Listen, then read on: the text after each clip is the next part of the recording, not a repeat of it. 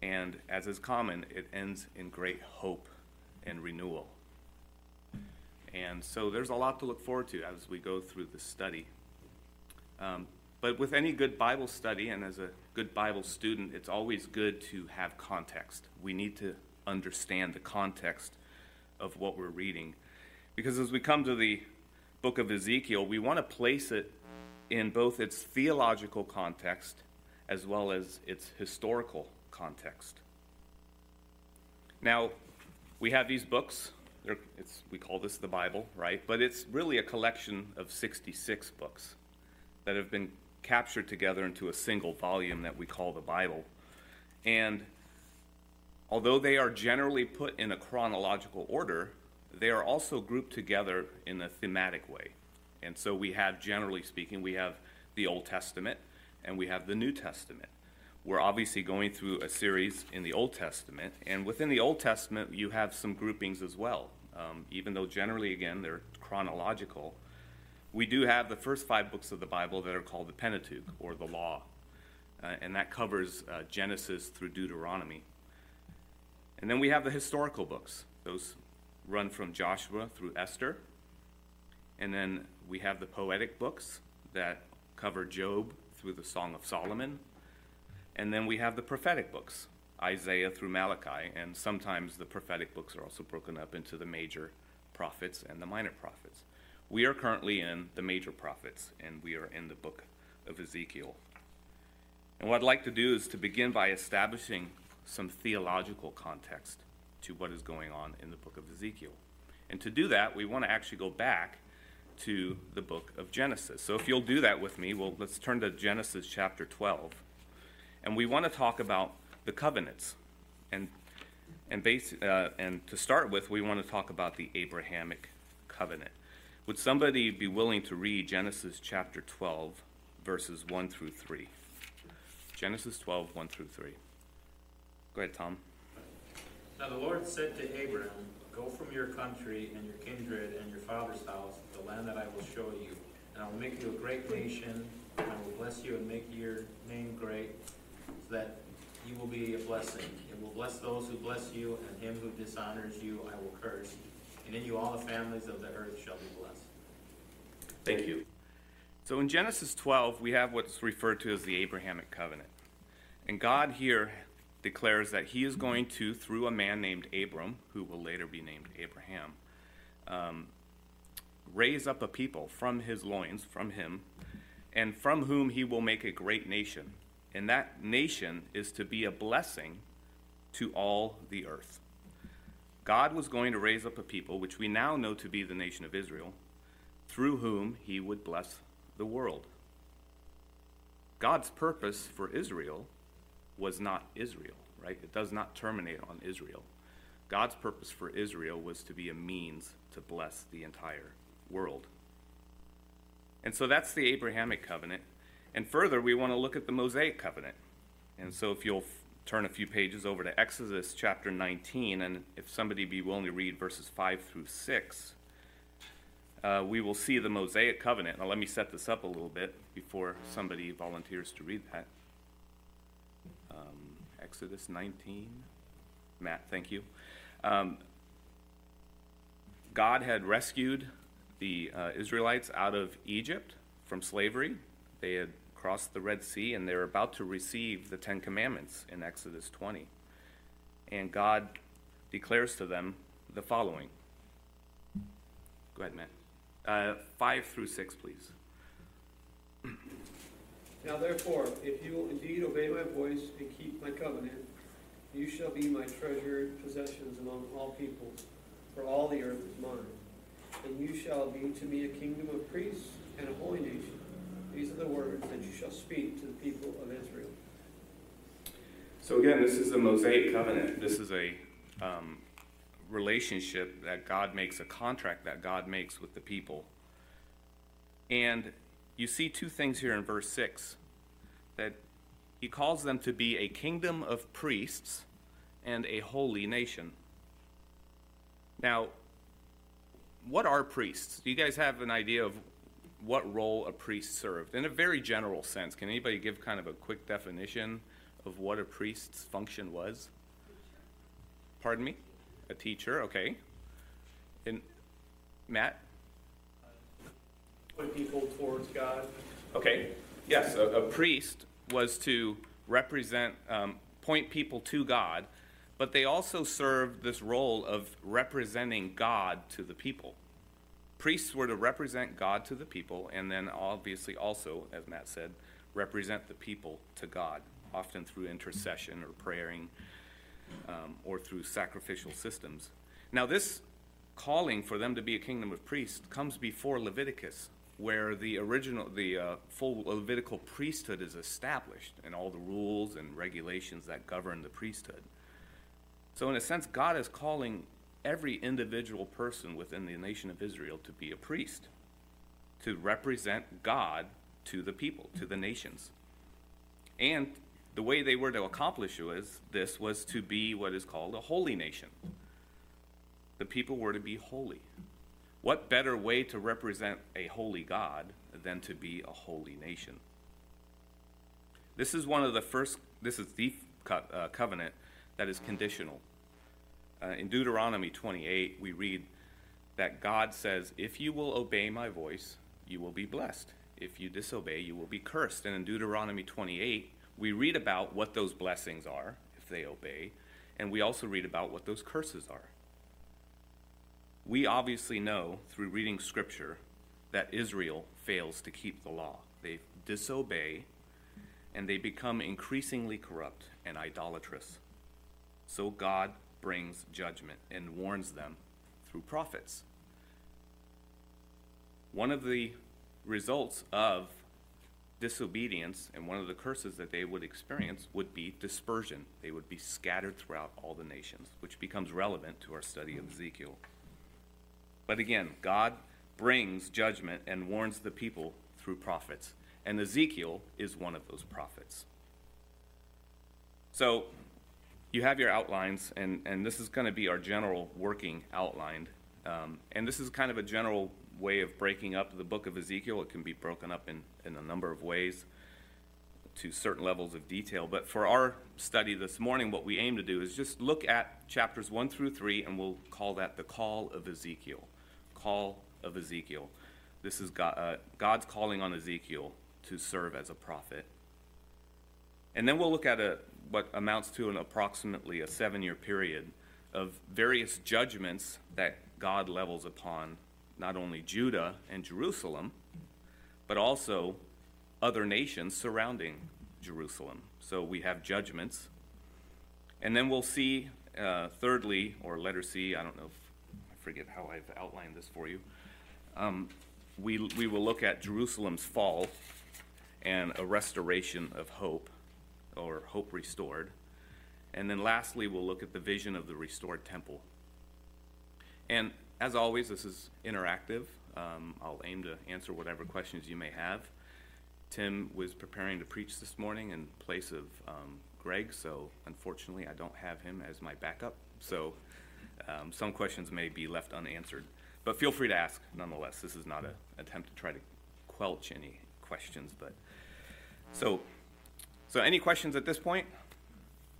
Paul. Man, isn't the context and the places took place, it was during the Babylonian captivity, correct? Yes, yeah, we'll get into some of those details. Sorry. We're gonna, we've set the theological context, and we'll do that. So good segue. We'll talk about the historical context next. So any other questions before we resume?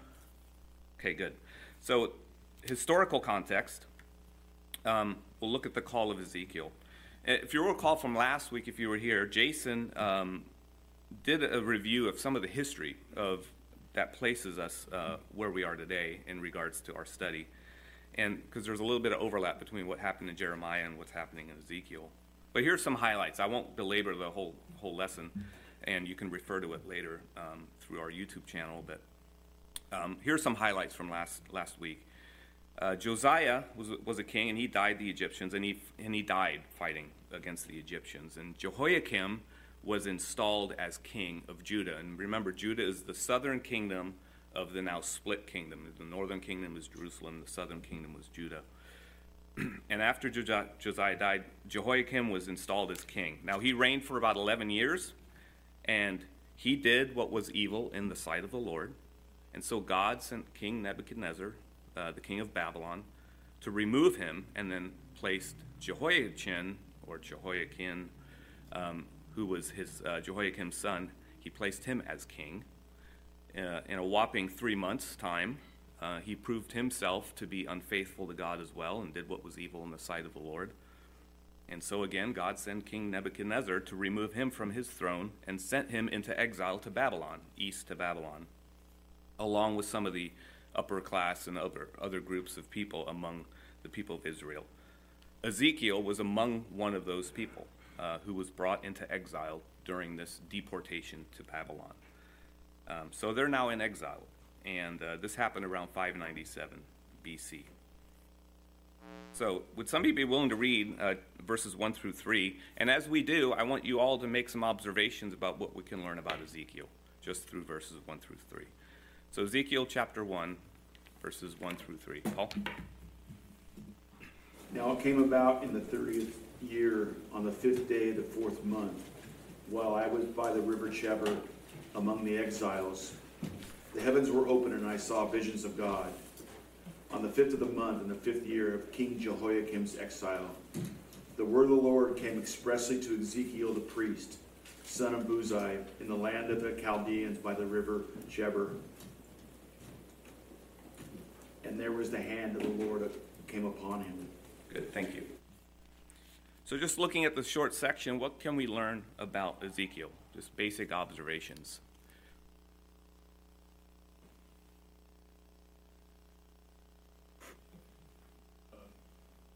Yep. Okay, he's in Babylon, so he's in exile. Okay, Ezekiel's in exile. And how long has he been there?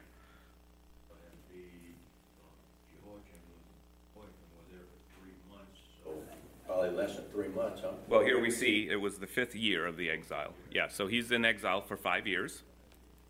Any other observations? I mean, he was a son of what? He was a son of a... He was a, he was a son of a priest, okay? So, and we learn of him here that he... The first verse here says, in the first section, it says, in the 30th year. Now, this commonly is references his year, his age. He's 30 years old. Now, why is that significant? Well, we learn that he's a priest. He's the son of a priest. And so he was raised up to eventually serve as a priest in the temple. And now he's in exile. He's not in Jerusalem, he's not in the temple, and it's his 30th year. The 30th year is the year you would start your service as a priest. And so you've got to imagine this man who has all his life been trained up by his dad to begin serving in this role in the temple, is now in exile, away from the place where he is to serve, and is sitting by this canal, and he's just, what am I going to do with my life, right? You can imagine. This is not what Scripture states, but you can imagine a man has planned his way, but the Lord has directed his steps elsewhere. So his name is Ezekiel, but interestingly enough, the name never shows up more than twice in the entire book, once here and later on in chapter 24. But instead, and his name actually means God strengthens me. God strengthens me, and he will need that strength. As we get into some of the things he's asked to do. But his name is, he's not referred to by name, but he's often referred to as Son of Man. Son of Man. It's used over 90 times in the book of Ezekiel. And that simply means he's just a human being. He's just a person. And this highlights the stark contrast between a holy God and a mere mortal, who God will then use to communicate to the people. But he's sitting by the Chebar Canal when all of a sudden he receives a vision.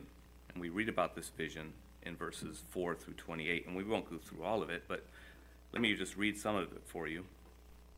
Remember, he's in exile. He's sitting by the canal. It's his 30th birthday. And now all of a sudden we read this in verse 4. As I looked, behold, a stormy wind came out of the north, and a great cloud with brightness around it, and fire flashing forth continually.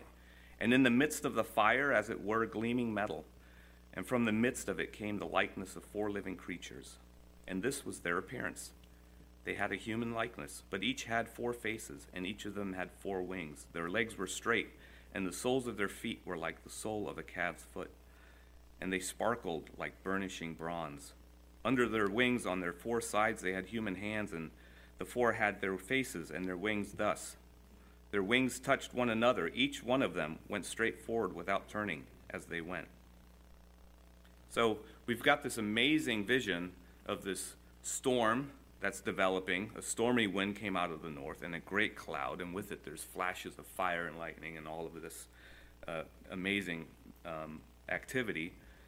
And he sees within this cloud 4 living creatures, each with 4 faces, 1 human, the rest animal-like. They have 4 wings each. 2 of them are outstretched, 2 of them cover the bodies. And then later on in verse 16, we read, as for the appearance of the wheels, back at 15. Now as I looked at the living creatures, I saw a wheel on the earth beside the living creature, 1 for each of the 4 of them. So underneath each of these creatures, whatever you want to call them, there are wheels. And above their heads was the likeness of a throne, and above it was the likeness of a human appearance. And this appearance, there was brightness all around. And in verse 26, Ezekiel describes what he saw. Such was the appearance of the likeness of the glory of the Lord. Here we have what is pictured as the throne of God. What's it doing here in Babylon? It should be in the temple. Ezekiel falls on his face. God is with Ezekiel and all those in exile. He is with them. He has not abandoned his people. And we'll learn later on why the throne is in Babylon. But Ezekiel responds by just falling on his face, which is clearly an act of worship. He recognized that this was the Lord himself visiting him. And what happens next? The Spirit enters Ezekiel and lifts him up, and God speaks to him. And this is what he says to him in Ezekiel chapter 2, verses 3 through 6. He says this, and he said to me, Son of man, I send you to the people of Israel, to nations of rebels who have rebelled against me. They and their fathers have transgressed against me to this very day. The descendants also are impotent and stubborn. I send you to them, and you shall say to them, Thus says the Lord. And whether they hear or refuse to hear, for they are a rebellious house, they will know that a prophet has been among them. And you, son of man, be not afraid of them, nor be afraid of their words. Through briars and thorns are with you, and you sit on scorpions. Do not be afraid of their words, nor be dismayed at their looks, for they are a rebellious house. Here, Ezekiel receives his call. He's going to be a prophet. He's going to speak to his people and level judgment on them. And he is not to be afraid because God strengthens him. He will be with him during this time. So God calls Ezekiel to bring judgment upon the people of Israel. And as we continue to walk through, feel free to ask questions, but what he also does is he raises up Ezekiel as a watchman. He labels him, or he calls him to be a watchman. What's a watchman in military terms or whatever? What do you think is a function of a watchman? Jeff? Look out for danger. Okay, somebody who looks out for danger. Do you think the Israelites are in danger? Are we talking about military danger?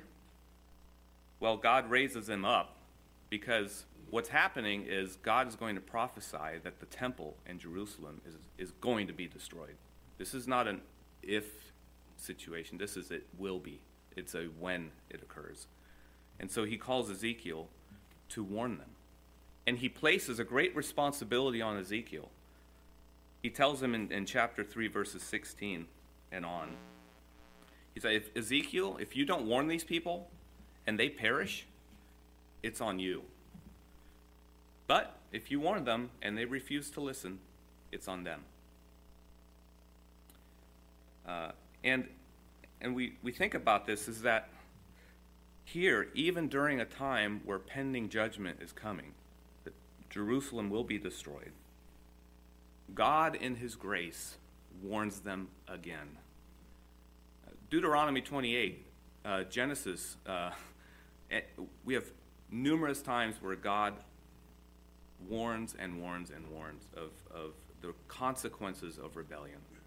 And again, here, when the temple is going to be destroyed, we see God once again warning them and offering an opportunity to repent. And so something just to reflect upon is God keeps his word and does what he says. Judgment will come. And yet, he always offers an opportunity to repent. And he offers that to them as well. He warns them. The problem is, their hearts are hard and stubborn. And he's already warned of that to Ezekiel. They will refuse to listen. Hebrews 9:27 says, and just as it is appointed for man to die once and after that comes judgment, so Christ, having been offered once to bear the sins of many, will appear a second time, not to deal with sin, but to save those who are eagerly waiting for him. Again, there is judgment coming. We've been warned of it time and again, and that judgment is something that we need to listen to as well today. But he also offers a hand of salvation and rescue from that judgment by you casting your cares upon Christ, you coming to him and confessing your sin to him. Failure to heed the warning of this judgment results in your eternal damnation. And so here we have now God bringing judgment upon the people of Israel, but he again provides grace and opportunity to repent, and yet their hard hearts are stubborn. And yet we know God will take care of that hard heart as well later. But let me ask you this. What is the purpose of judgment? What do you think the purpose of judgment is? Is it simply God just venting his anger against a people and saying, fine, I'm done with you, as maybe an irrational, angry father may be toward his child? Yes, to bring awareness of your trespass. Okay, to bring awareness of what you've done wrong, Christy? It's the same thing. It's just a warning to others that if you don't do the right thing, this is what could happen. Okay, so it's clearly a warning that God will do what he says he's going to do, and that it's if you err, if you sin, there are consequences. But read with me, well, I'll read for us, Hebrews 12:5-7. The Lord disciplines the one he loves and chastises every son whom he receives. Judgment, discipline, particularly in the case of Israel, is an act of God's love. It's an act of God's care for his people. The Lord disciplines the one he loves and chastises every son whom he receives. God has chosen Israel as his people, right, to represent him in this world, and they've failed to do that. And so he brings judgment. But the judgment is meant to be corrective. It's meant to be an act of discipline in their lives, that they would turn from their ways and return to him. In fact, Hebrews later on says, if God doesn't discipline you, you're illegitimate sons. It means you don't even belong to God. Imagine you're in a supermarket, and in the line next to you, there's this little kid who's just acting up, disobedient to his mom, wants the candy, won't listen to the mother, and you're standing in line with your son. You can't go over there and discipline that kid because he's not yours, right? But let's say next week you adopt that kid. He's now your responsibility. And now you have a responsibility to discipline that child if they're acting up. we have been adopted as sons and daughters of Christ. And so the discipline that he brings into our lives is ultimately meant to be corrective, as is the case with the Hebrews, the Israelites. The Lord disciplines the one he loves. So judgment here is really meant to be corrective, and it's an act of love. And God takes no pleasure in the death of the wicked. In Ezekiel 33, we read about this. But let's just accelerate this a little bit, because he's now bringing this judgment to the Israelites, and he has raised up Ezekiel as a prophet. Now, it's common that judgments are usually words spoken to people, which he will do later on. But Ezekiel is asked to bring judgment to the people in a very unique way. He's to perform street theater. Now, have you been around town and you see some random person with, a sign, claiming the end of the world is coming, or, how do you normally respond to people like that? They're a little off, maybe it causes you to pray. But let's look at what God asked Ezekiel to do. So he's raised them up. He's proclaimed, you're also a watchman, you're to warn these people. But here's what I want you to do. I want you to keep your mouth shut, and I want you to start doing some things that are really strange. Now, God doesn't call them strange, but he does this. So let's look at chapter 4 and look at the some of the first judgments that he brings up upon Israel. In chapter 4, we read this, beginning at verse 1. And you, son of man, take a brick and lay it before you and engrave on it a city, even Jerusalem, and put siege works against it, and build a siege wall against it, and cast up and mount a mound against it. Set camps also against it, and plant battering rams against it all around.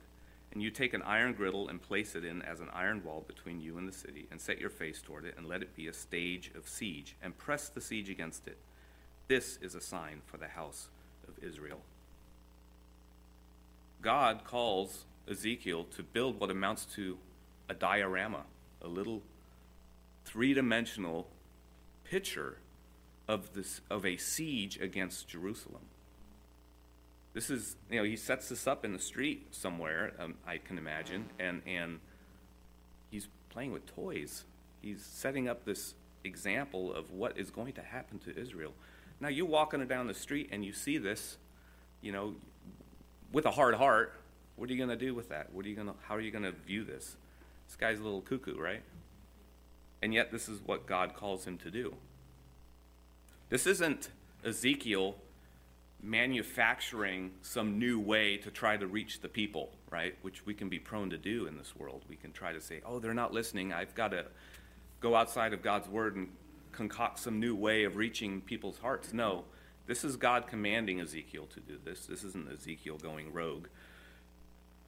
But he asks him to make this diorama.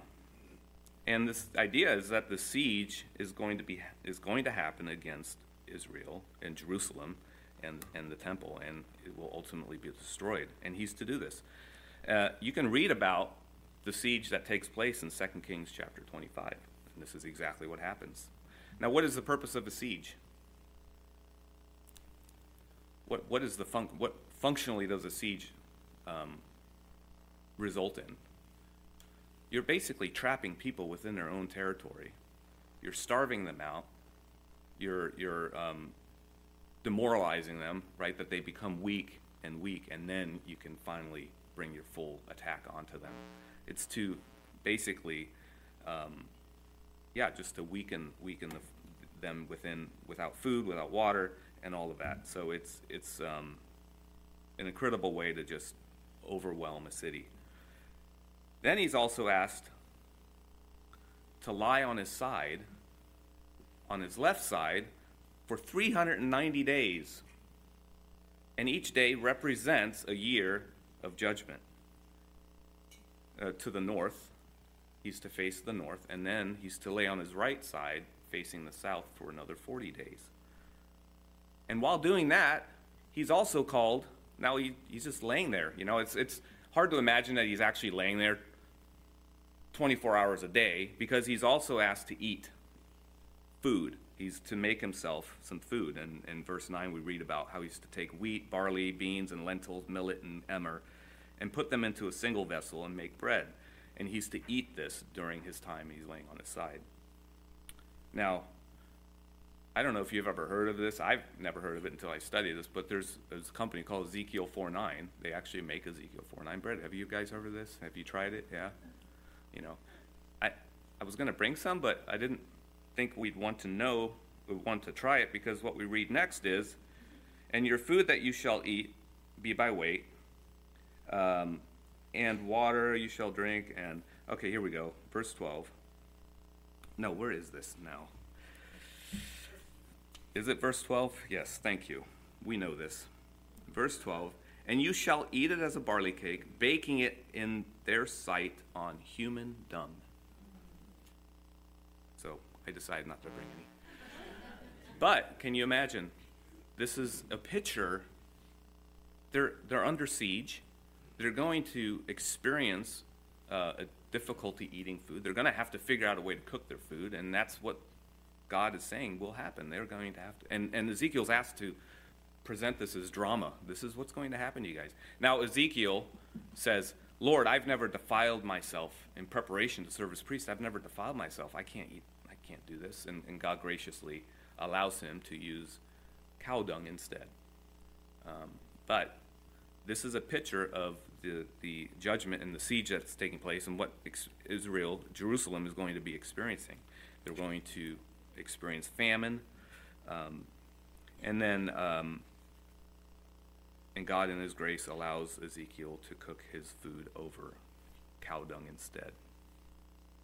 But they will experience drought. They will experience a famine in the land, and will have to ration their food. You read about Ezekiel being required to weigh his food and all of that, all giving a picture that they're going to need to ration what they have.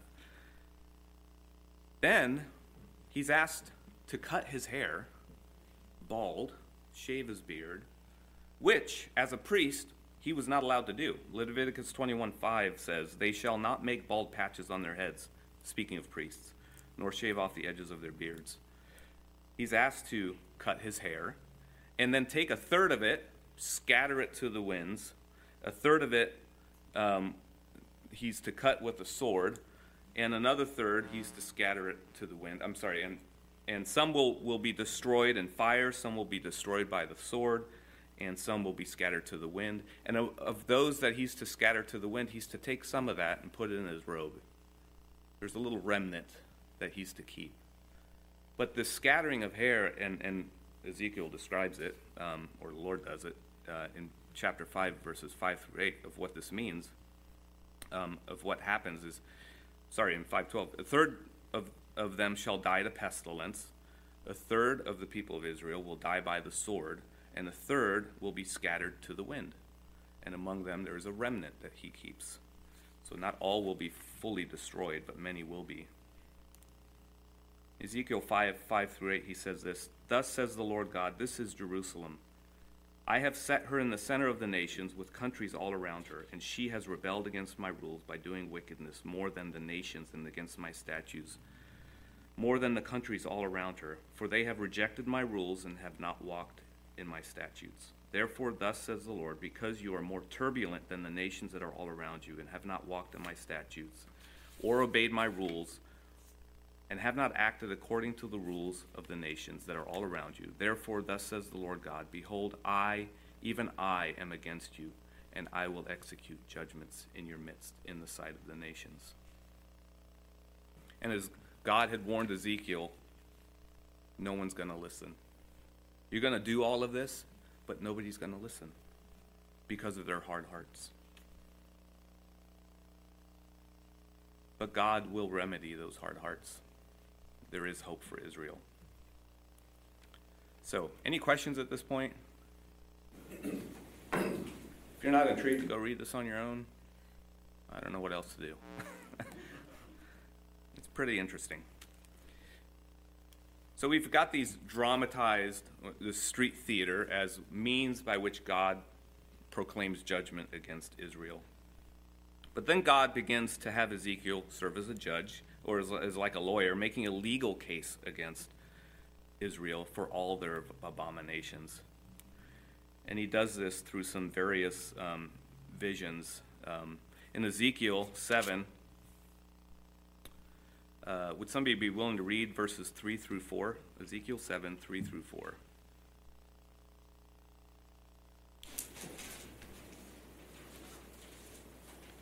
Rodney? Now the end is upon you, and I will send my anger upon you. I will judge you according to your ways, and I will punish you for all your abominations. And my eye will not spare you, nor will I have pity, but I will punish you for your ways, while your abominations are in your midst. Then you will know that I am the Lord. Is there any question as to what God is doing in this situation? And you know, one of the things I have failed to mention, which is significant, is the very end of that verse. It says, "Then you will know that I am the Lord." This phrase shows up about 80 times throughout this book. Obviously, God is doing something to make his name known. The people of Israel who are to represent God are not representing him as they ought. And God is more concerned about his name being known and renowned. And so you see this phrase time and again showing up throughout the entire book, which is why I titled our lesson, "That My Name Might Be Made Known," or that my name would be known. But we see here that there's judgment. It's here. It's coming. It's unavoidable. I am coming to take care of business. But then God does something briefly with Ezekiel in chapter 8 through 10, where he once again takes Ezekiel by way of vision back to Jerusalem, back to the temple. And would somebody be willing to read chapter 8, verses 5 through 6? So Ezekiel is among some elders, and he has a vision that God takes him back to Jerusalem. And he kind of gives them a vision of what is happening. So chapter 8, verses 5 through 6. Can I get a volunteer? Matt? Then he said to me, "Son of man, lift up your eyes now toward the north." So I lifted up my eyes toward the north, and behold, north of the altar gate in the entrance was the image of jealousy. And he said to me, "Son of man, do you see what they're doing? The great abomination that the house of Israel are committing here, to drive me far from my sanctuary? But you will still see greater abominations." Thank you. What Ezekiel is being shown here is how God's temple has been defiled by idolatrous worship. And there's a greater spelling out of that through the rest of chapters 8. And God gives to Ezekiel visions of what is happening in the temple. These people have completely disregarded me, have rebelled against me, and have instead begun worshiping the gods of the nations around them, and are using my temple for that purpose. And so what does he do? In chapter 9, we read that he's going to kill the idolaters. God deploys executioners to rid the temple of these idolaters. Now, even within that moment, what you see here is he provides for those who sigh and groan over all the abominations that they see. There are people, apparently, in this time, who see what's going on, and they're groaning over it. They witness the idolatrous worship that is taking place in the temple, and they're groaning over it. They're obviously grieved over what is happening. And those will be spared, whereas the others will be executed by these executioners that the Lord deploys in chapter 9. And what does God do after that? Well, God leaves the temple. He heads east. The temple, he sees the same vision that Ezekiel saw at the canal, and he sees this mobile temple, or this mobile throne rather, moving east. What's east? Babylon. Babylon is east. And now maybe Ezekiel's starting to put together the picture of why he showed up in the first place. God left his temple because of the idolatrous worship that was going on. They've pushed him out, but he's gone to be with them in exile. He has not abandoned his people. And in chapter 11, we see that, let me step back a little bit. No, I'm right on spot. In chapter 11, we read again this great promise of hope that God gives, even though their hearts are hard. We read in chapter 11, verses 17 through 20. Therefore, thus says the Lord, I will gather you from the peoples and assemble you out of the countries where you have been scattered. And I will give you the land of Israel. And when they come there, they will remove from it all its detestable things and all its abominations. And I will give them one heart, and a new spirit I will put within them. I will remove the heart of stone from their flesh, and give them a heart of flesh, that they may walk in my statutes and keep my rules and obey them, and they shall be my people, and I will be their God. This is a heart issue, right? They have hard hearts. They can't change their own hard hearts, but God promises to do that. He will breathe life into their dead souls once again. So, any questions at this point? Do you see yourself in this at all? Stubborn hearts sometimes, rebellious hearts, even though we've been greatly blessed by God. I certainly do. Paul? Yeah, I agree with what you said. I do see myself in this. Also, I noticed in a couple times in 7 and 8 where God said, yet you will see still greater abominations which they are committing. It kind of reminds me of the culture we live in now. You still see things, greater and greater abominations against God every week or every month. You see people are just going to the more extreme, and it's like, 15, 20 years ago, you never would have thought of anybody doing something like that. But yeah, that's what reminded me when he said, yet you will see still greater abominations. Yeah. And what he does in there is he takes them through the temple further and shows them the various other means of worship that are taking place. But absolutely, that's the hardening effect of sin, right? You begin to lose perspective and start creating other ways of sinning that have become more and more abominable. So absolutely, that's the course that sin takes in hardening our hearts. So we see that now God has left his temple. He's moved east. He's in exile with Babylon, in Babylon. But then we also read some other judgments, and Ezekiel begins to use a lot of parables and stories that give picture to the ugliness and heinousness of the sins that Israelites have committed. And we're just going to breeze over these, but we may dig into one of them. In Ezekiel 15, God likens unfaithful Israel to a useless vine, just a stick that's thrown into the fire and charred, and it's of no use to anybody. And in Ezekiel 7, and we'll spend a little bit of time on this, he likens Israel to an adulterous wife. When I read this the first time, it just blew me away because it not only was very graphic, but it gives picture in such a way of sin that I think we often don't think about, just how heinous sin is.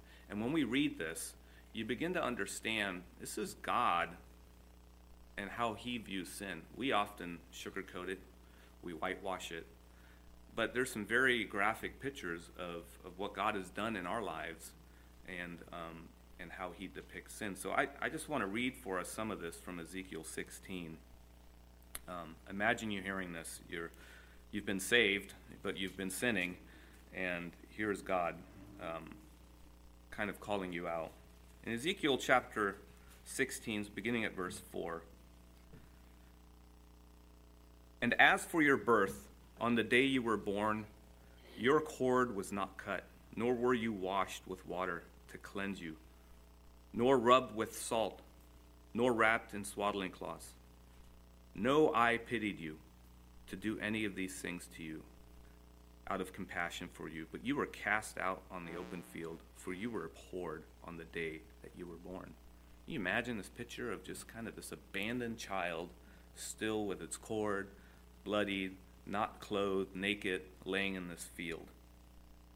This is God's view of Israel. And then he says this, verse 6, "And when I passed by you and saw you wallowing in your blood, I said to you in your blood, live. I said to you in your blood, live. I made you flourish like a plant of the field, and you grew up and became tall and arrived at full adornment. Your breasts were formed and your hair had grown, yet you were naked and bare. When I passed by you again and saw you, behold, you were at the age of love, and I spread the corner of my garment over you and covered you with your nakedness. I made my vow to you and entered into a covenant with you, declares the Lord, and you became mine." He goes on further to describe how he showers his bride with jewels and adornments and a crown of fine linen. You ate fine flour and honey. You grew exceedingly beautiful and advanced to royalty. And your renown went forth among the nations because of your beauty, for it was perfect through the splendor that I had bestowed on you, declares the Lord. You've got this beautiful picture of God rescuing this abandoned child, raising it up, showering it with clothes and garments and food and other ornaments. Became beautiful to the point where there was the renown went forth through all the nations. But in verse 15, you trusted in your beauty and played the whore because of your renown, and lavished your whorings on any passerby. Your beauty became his. You took some of your garments and made for yourself colorful shrines, and on them played the whore. The like has never been nor ever shall be. You also took your beautiful jewels and my gold and of my silver, which I had given you, and you made for yourself images of men, and with them played the whore. And this just goes on to describe in further and further detail that Israel didn't even play the prostitute to earn money. Israel paid money to be a prostitute, prostituted. And verse 36 highlights the issue. How sick is your heart? How sick is your heart? It's a sick, hardened heart that leads to this sort of abomination, and increasing abomination, even as Paul highlighted.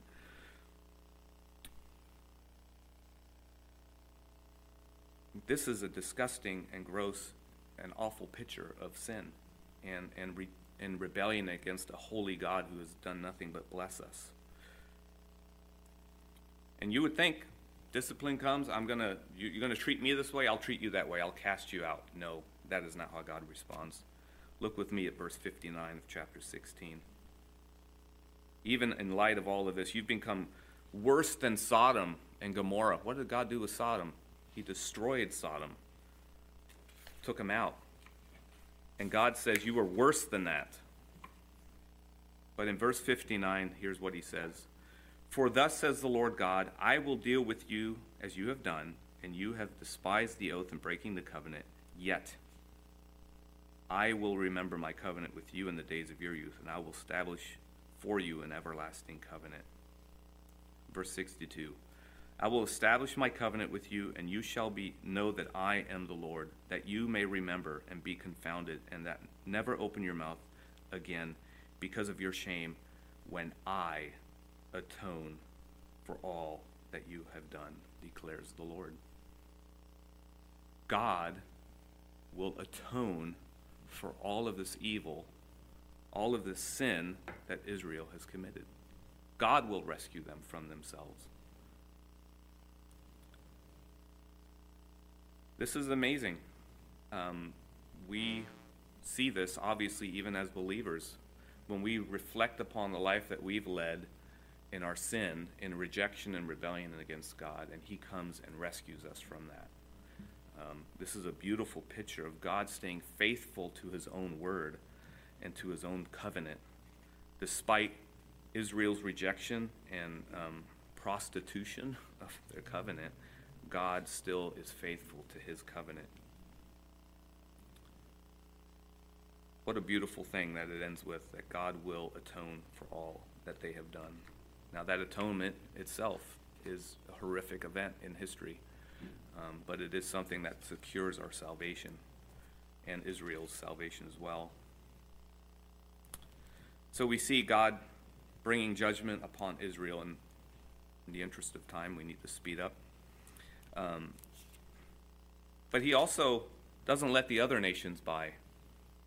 God's judgments aren't just for his people, as if those outside the covenant kind of get away with things, right? Once you're in the covenant, expectations are high. But since you're not in the covenant, since you're not a believer, it's all right. Your standards are lower. No, that's not the case. God holds them to account as well, and that's what we see in chapters 25 through 32. Is God bringing judgment upon other nations? And we'll rush through these a little bit. But in chapter 25, we read that he brings judgment upon the nation of the Ammonites, or Ammon. God judges them for mocking and rejoicing over Israel's demise. Moab, Seir, Edom, and Philistia, they acted revengefully against Judah, so God brings judgment upon them. And then we see judgment upon two greater nations of Tyre and Sidon and Egypt. In chapters 26 through 28, God judges them for their sin. They seized upon Israel's demise, which displeased God. And the prince of Tyre set himself up saying, I am God, I am a god. And so for his idolatrous worship, God judges Tyre. God in chapters 29 through 32 also brings judgment on Egypt. Pharaoh, the king of Egypt, had set himself up against God by claiming that he made the Nile and that it belonged to him. And obviously the prince of Egypt, in their pride, Egypt had pursued idolatry and had enslaved the Israelites. And for this and other transgressions, God will bring great judgment. And so the other nations do not escape God's judgment either. God will bring that judgment. Any questions at this point? High-level overview, folks. Hopefully you guys can do some deep diving on your own and unstick those pages.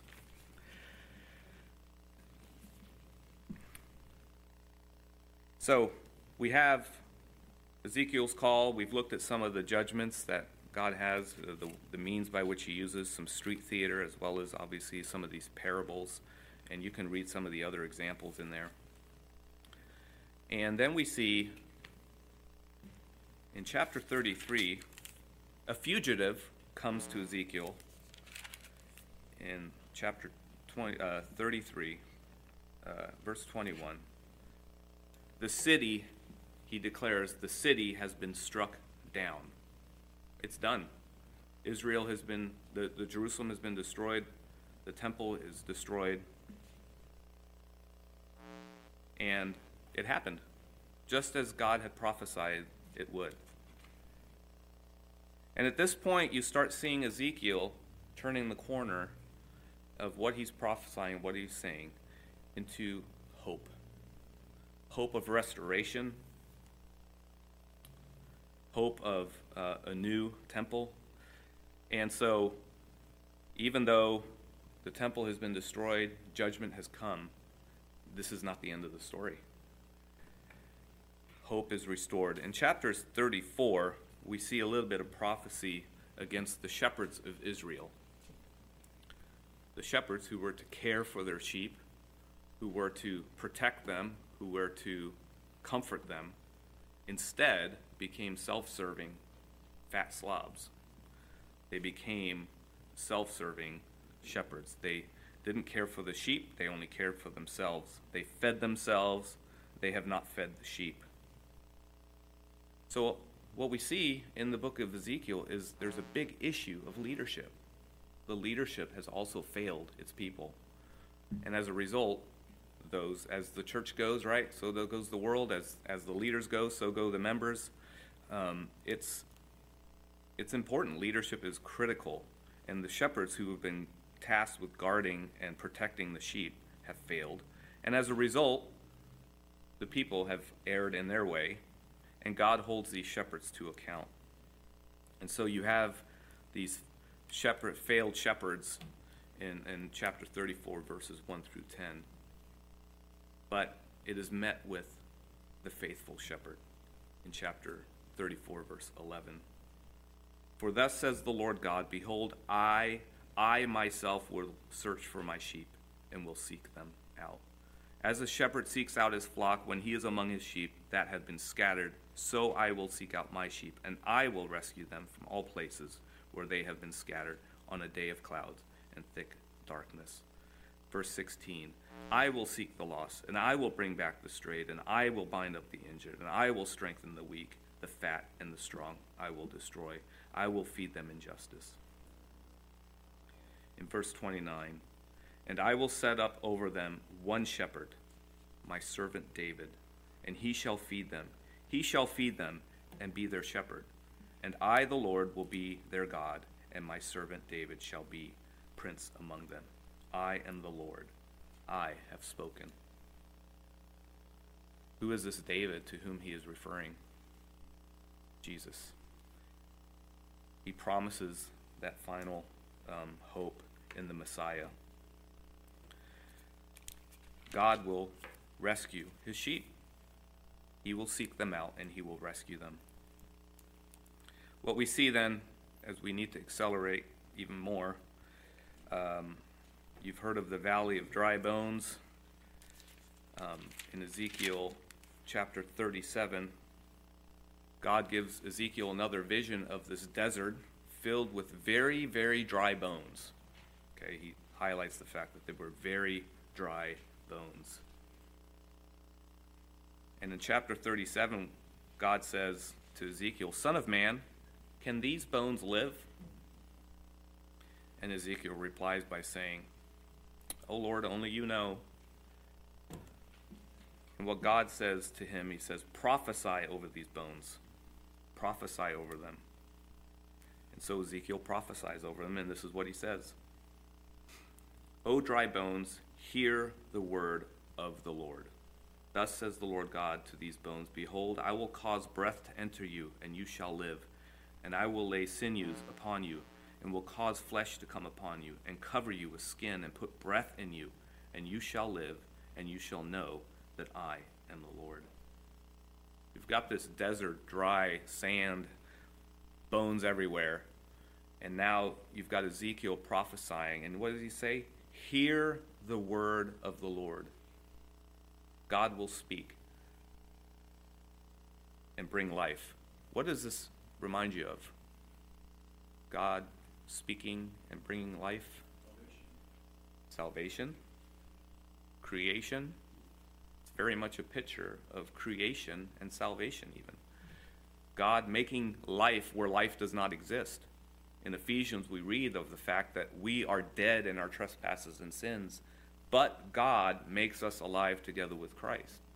And in the same way, as he brought life into existence through his word in Genesis 1, we see him doing that here.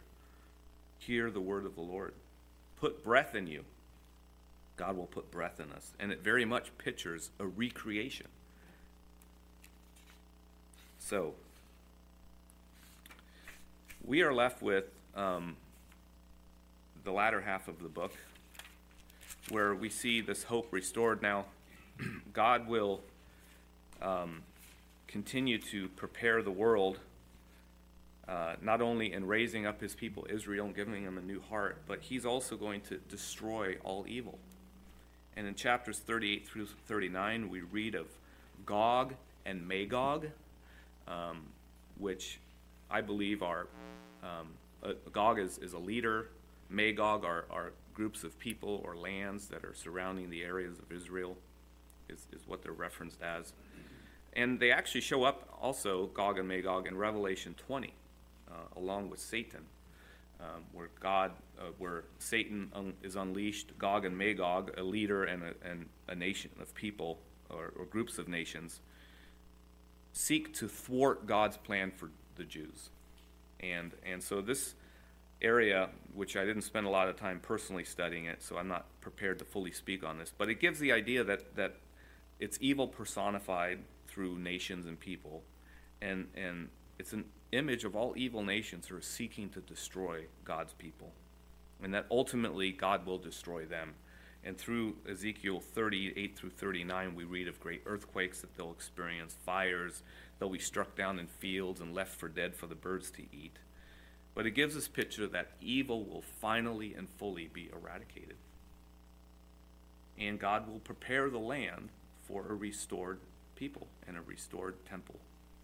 And so, as we come to a close here, we see later on a vision of a restored temple in chapters 40 through 46. God gives Ezekiel, he takes him on a personal tour, so to speak, of this new temple that God will build. And what we see happening in chapters 43 through 1 through 5 is the glory of the Lord enters the temple again. God returns where he had once left. He left the temple because of the idolatrous worship. God cleanses the people of Israel by giving them a new heart, of flesh, where they can now truly worship him in spirit and in truth. He constructs a new temple, and he returns to his temple to be among his people. And in fact, the way the book ends, as he describes this new area, well, we'll get there. But the idea is the glory of the Lord returns. Now, there's some debate as to what this vision is. This is a literal rebuilding of a temple that God will institute the same sorts of worship that he had instituted earlier. Is this a physical structure, or is this a picture of God being among his people? I'm not prepared to give an answer on either side of those things, but we know that God has used a lot of visions and parables as examples throughout the entire book of Ezekiel, that it's not literal, but just another parable or a picture of what God aims to do. Others have different opinions on that. I have no opinion on it at this point because of a lack of further study. But just know that there are different views on how people view this event of the vision of the restored temple. But what also occurs is from this temple, there's a stream of water that leaves the temple, and it moves to the east, to the southeast. And if you know where Jerusalem is, what's to the southeast of Jerusalem?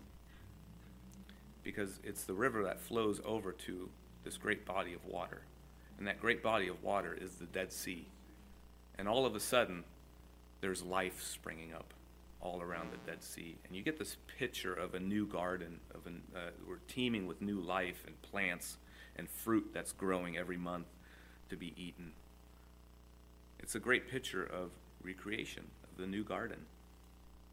And the name of the place, the Lord is there. God is with his people in full peace. Evil has been eradicated. Hope is restored. And the Lord is there. What a great way to end this book. And what a great hope we have as we look forward to our restoration, our glorification. Some closing thoughts. God works through human messengers. God uses people to proclaim his message.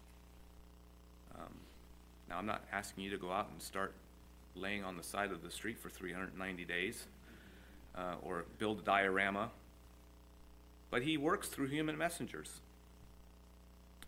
1 Peter 2:9. See if this references anything we read earlier.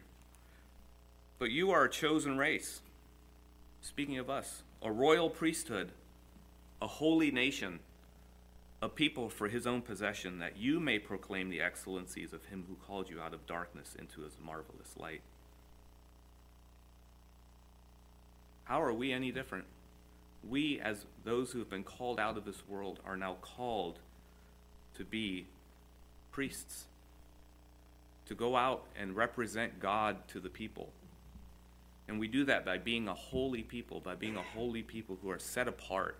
That's what holy means, to be set apart, that we might proclaim the excellencies of him who called us out of darkness into his marvelous light.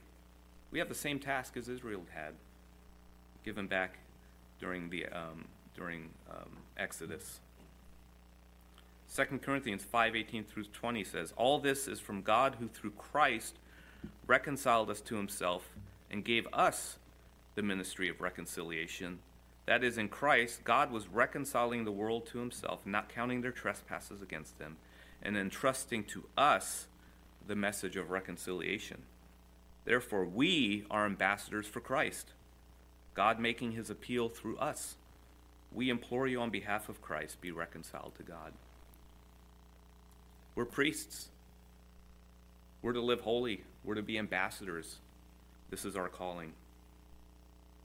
So go out and be reminded that God uses us to draw others to himself.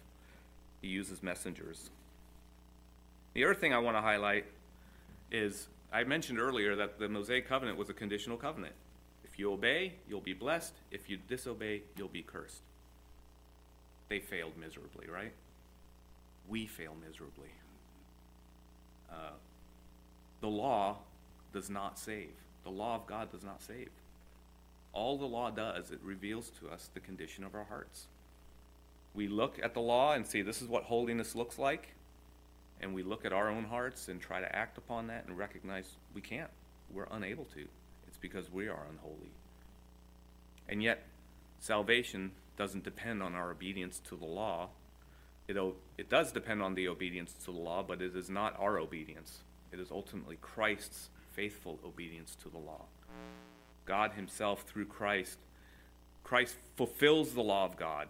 He's the one who perfectly obeys the law of God, and it is that which is imputed to us when we turn to him in faith, where God looks at us and says, you have fully obeyed the law through Christ.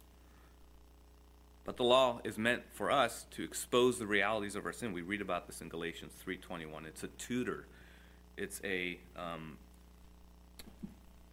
the law, but the scripture imprisoned everyone under sin so that the promise by faith in Jesus Christ might be to those who believe.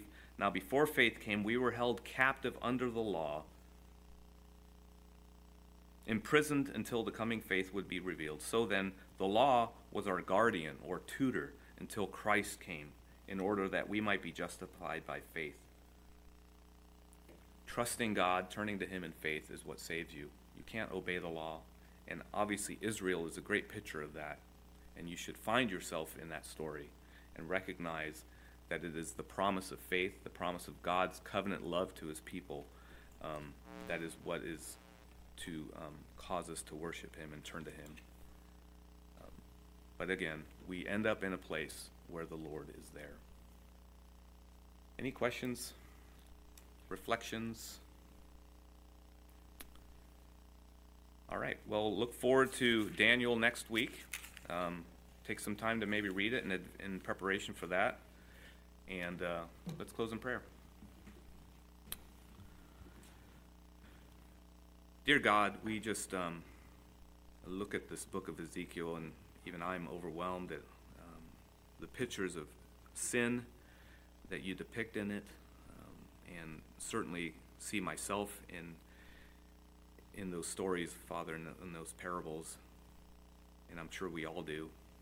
Lord, we pray that you would help us to indeed be priests and a holy nation as you have called us to live our lives in a holy manner, because we claim your name, and to live in a way that is inconsistent with that brings great shame to your name, Lord. We bring great shame to your name, but you will vindicate your name, and you have through the death of Christ, in showing that you are faithful to your promises, to your covenants, and even to your judgments, Father. You warn out of love. You bring discipline out of love, and may we heed that discipline, Lord. Even as we reflect on what we've learned this morning, Father, help that all to inform even our worship later today as we gather together as your church body, Lord. Thank you for this time. Again, we pray in your name. Amen.